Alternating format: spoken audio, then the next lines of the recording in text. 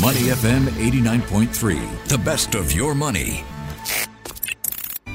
Market View on Money FM 89.3. Good morning and welcome to Market View. I'm Michelle Martin. Joining me now as we break down all the market action. He bought his first stock in October 2010 and look at him now, the dividend titan himself. Willie King, good morning. Hey, good morning, Michelle. Always good to be here. Do you still have that stock, by the way? I actually sold it off and then I bought it back again. So yes, I still own that stock and it's in my portfolio. Fantastic. And what is it? I would be remiss as a journalist if I didn't ask what it was. Okay. This one is probably something very controversial and not many people would actually accept it. This is something which, it's more of a vice stock. Okay. Something which you sort of... okay, got it. Okay, I got it. Thank you for sharing. Yes. All right. We are in the midst of corporate earnings season. And, I like to sort of group it all in one sentence because I'm a linguist at heart and then have you guess what I'm talking about. Guess which companies or brands I'm talking about. So here we go. Yesterday after work, I was going to do some shopping, but instead I took a taxi to Sentosa. Can you guess which three companies are in focus? Wow. I'm going to take a guess here. Genting Singapore. Are you going to gamble? Are you going to pay and gamble at Sentosa? Do you do that?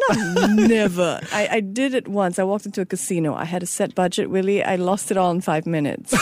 So, Genting Singapore, you are correct. ComfortDelGro and Metro are in focus. Let's start with Genting, Willie. Reporting a jump of nearly 60% in net profits for the third quarter of this year. Just what is powering Genting's strong performance? Very surprisingly, Genting Singapore's quarterly sales increased 33% from a year earlier and its net income also surged close to 60%. And really this came on the back of the reopening of the economy. You have tourists coming back, you have the mainland Chinese, you have the Indonesians all coming back, to have fun and entertainment in Singapore. And this has resulted in having a very bumper earnings for the quarter for Genting Singapore because once upon a time, years back, you have Genting Singapore struggling, fighting against like the China corruption clampdown in the mid of 2000. You also have the COVID pandemic, and that has also struggled for Genting Singapore. And at the same time, at one point, they wanted to actually buy or bid for a casino in Japan, but that didn't really turn out. So this might have actually come for sort of a surprise or a positive upside for the casino itself. And according to Citi, they are also looking to see an increase in dividends, which could be a reason for investors to buy on this stock. Investors certainly applauding the news. Genting Singapore was the best performing STI constituent yesterday. By far, its shares jumped by more than 10%. Next up, I'm going to look at ComfortDelGro because it netted nearly $50 million in the last quarter. It's up more than 50% from a year earlier if you look at it. So what strikes you when you look at ComfortDelGro's latest numbers? This is definitely one of the leading transport companies in Singapore and across the world as well. So you have ComfortDelGro, which posted a 54% rise in net profit for the third quarter ended 30th September. This was much higher than $32 million from a year earlier. And really this came again on the back of, the reopening of the economy.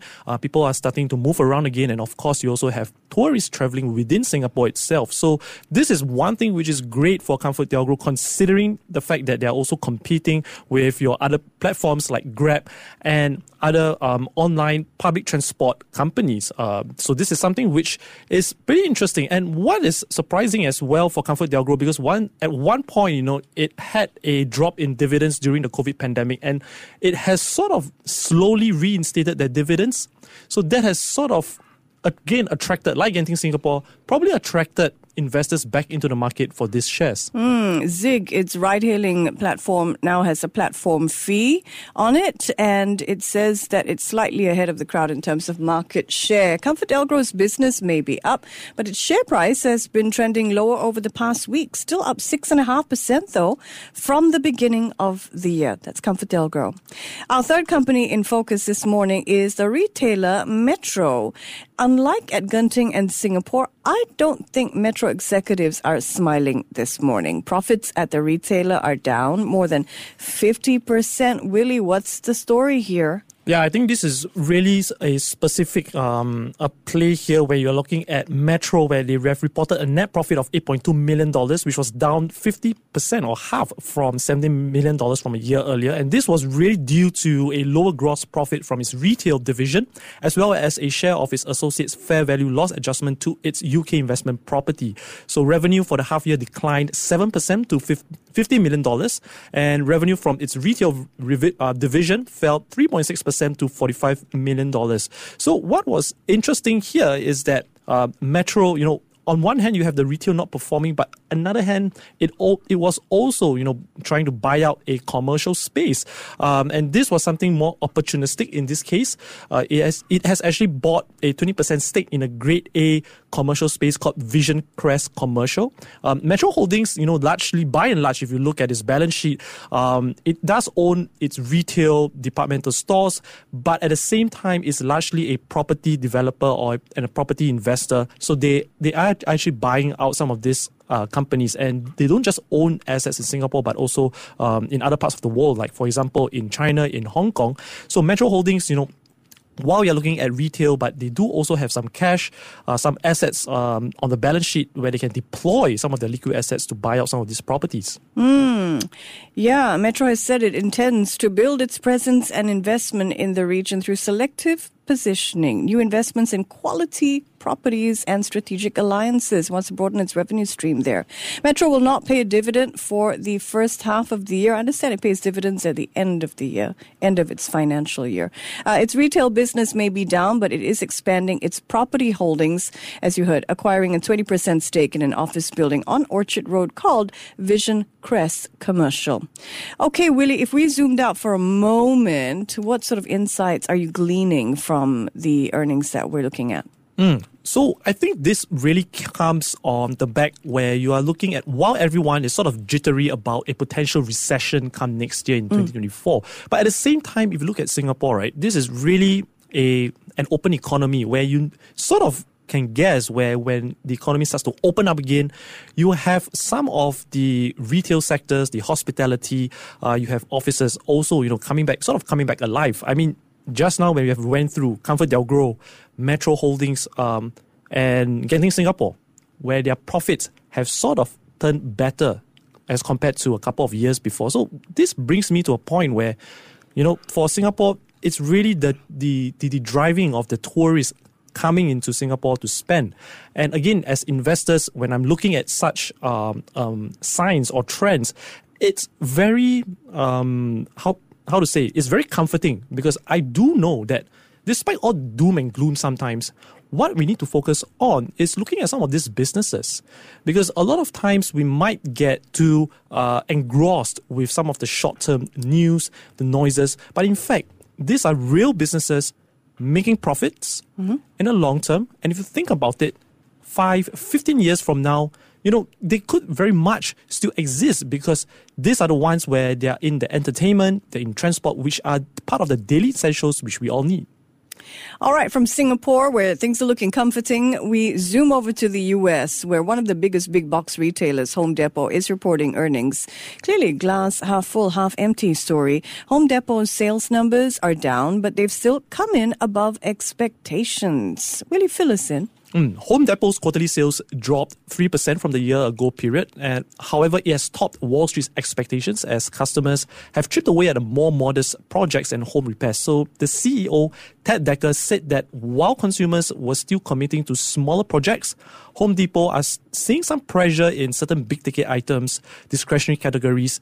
So same-store sales for big-ticket items have fell 5% from a year ago. And I guess, on one hand, you have 15 years ago, you look about where interest rates are lower, people tend to save more. But now, where you have the US economy where interest rates have gone higher, people are refinancing with a much higher mortgage rates. It seems like people are sort of tightening their pockets. Instead of spending more on discretionary items, they're probably saving in this case. So that sort of leads to the reason why the sales have sort of fell marginally about 3% as compared to that year ago. Home improvement moderating. In the earnings call overnight, Home Depot's CFO said that he thinks the worst of the inflationary environment is behind us. That's a great segue to my next topic, which is the latest price data to come out of the United States. The Consumer Price Index checks in at 3.2% for the month of October. And as I referenced at the start of things, this is the lowest level in 2 years. So, a couple of questions about this for you, Willie. What strikes you when you look at this data? And is it safe to say that these numbers will reduce pressure on the Fed to raise interest rates again? Yeah, I think that's a very good point. And this is something which I've also asked or interviewed some of the strategists, some of the economists on the morning show. And what I've got, on one hand, you have interest rates having peaked, and also that expectations that actually interest rates could actually come down next year. I mean, if you look on Wall Street, a lot of the banks across all the major investment banks, you have Goldman Sachs, you have UBS, Morgan Stanley, they have all expecting interest rates to fall, with UBS being the most aggressive, where they're expecting interest rates to go down by 2.75%. So this sort of means that inflation could actually start to normalize here, and they're expecting inflation to continue to go down comfortably. But that's on one hand. On the other hand, if you see, it's probably easier to see how inflation have come down from about 9% last year to about 3+%, because a lot of the increase in inflation was a result of the supply chain disruption during the COVID pandemic. However, if you see that supply chain has sort of eased, and you can see that huge decline in that inflation has sort of worked out well as Fed increased interest rates. However, this disinflation has sort of slowed down considerably, because it's not that easy, from what I've heard, to reduce inflation from 3+% to 2% here. And I've read on one of the memos, one of my favorite investors, Howard Marks, he thought about this topic called sea change, which means that the environment which we are living today is very different from the environment which we were living 15 to 20 years ago, where interest rates was much lower, inflation was much lower as well. Because times have changed. Number one, you have technology coming in, costs are going up, and at the same time, he expects interest rates to sort of normalize at a much higher level. It probably wouldn't be close to a high of the 1980s, but he will expect it to be at least, 1 or 2 percentage point higher than it was, say 15 years ago. Yeah. And this is really driven by a slightly higher inflationary environment. I heard a similar argument from Simon Baptiste recently live. He's a chief global economist for the Economic Intelligence Unit, saying, we need to get used to this idea that zero interest rates are just over. We're not going back to that era anymore, and that rates are expected to stay elevated till at least the middle of 2024. All right, investors certainly think, though, that the Fed is less likely to raise interest rates again. The Dow Jones Industrial Average climbed nearly 500 points overnight to chalk up a 1.4% gain.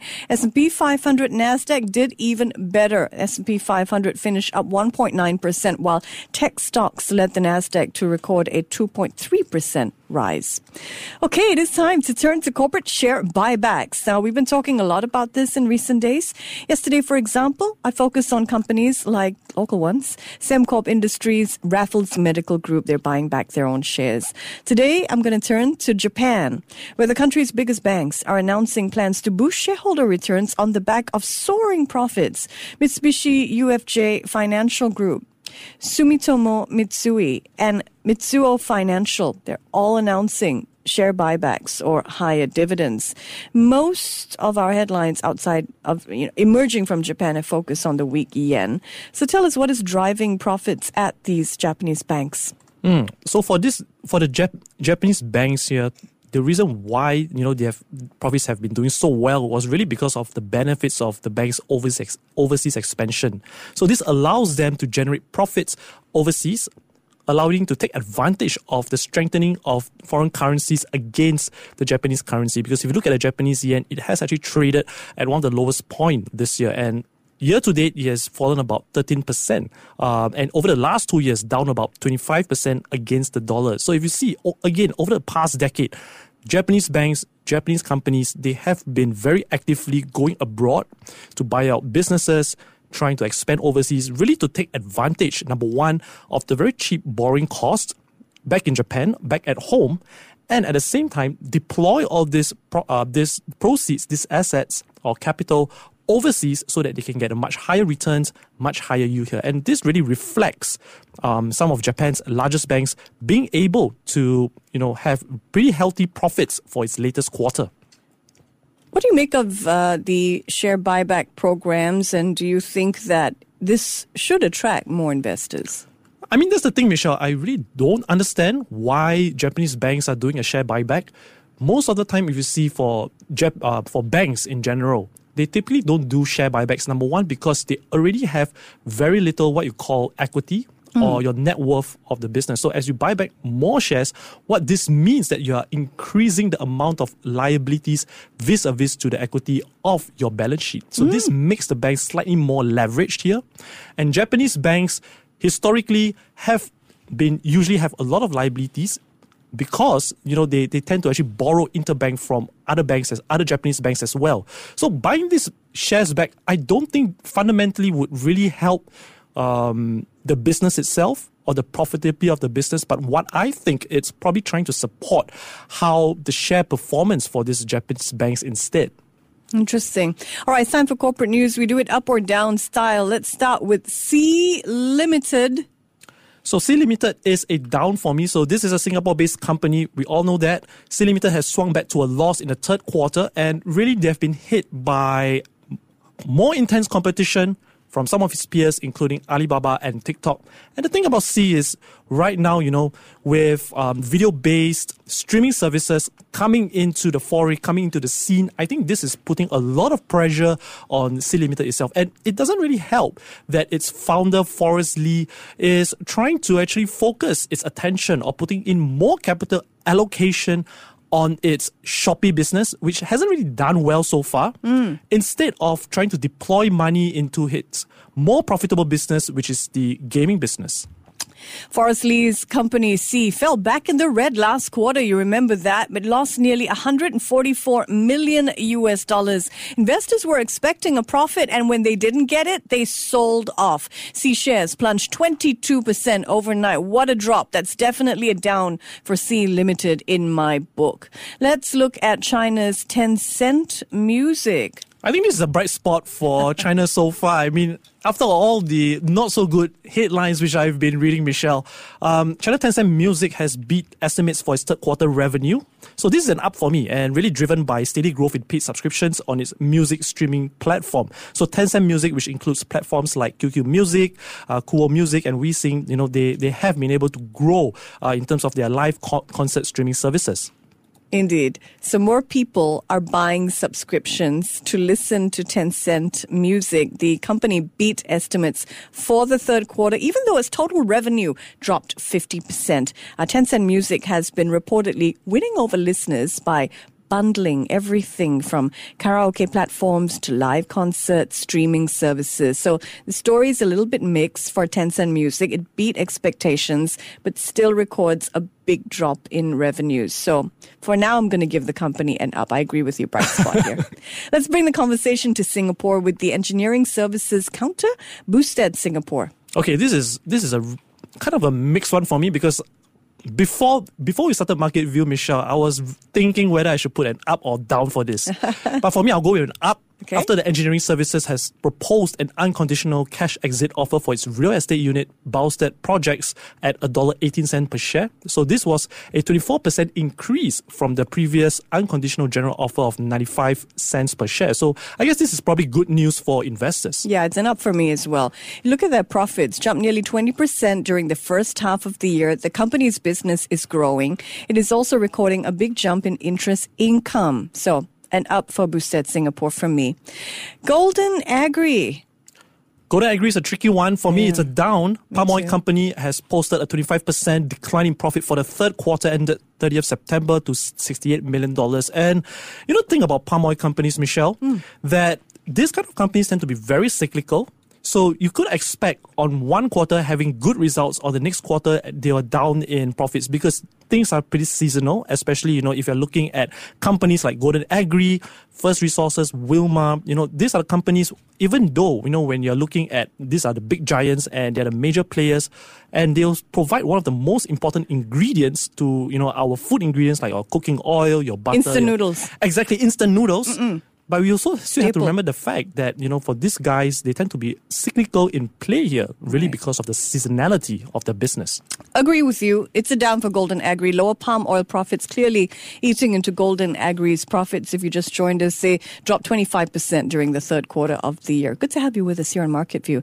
Time to check in on local markets now. The Straits Times Index tested support at the 3100 level yesterday. STI lost a bit of ground, but still finished above that mark at 3104. DBS, SIA, they were the worst performers amongst the blue chips. They each fell about 1.6 to 1.7%. On the other side of the table, we've already talked about Genting Singapore.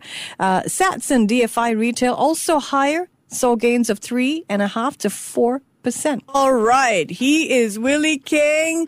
Blistering half hour I've just spent with him. You can read more of his views at the fantastic blog dividendtitan.com. Right, DT?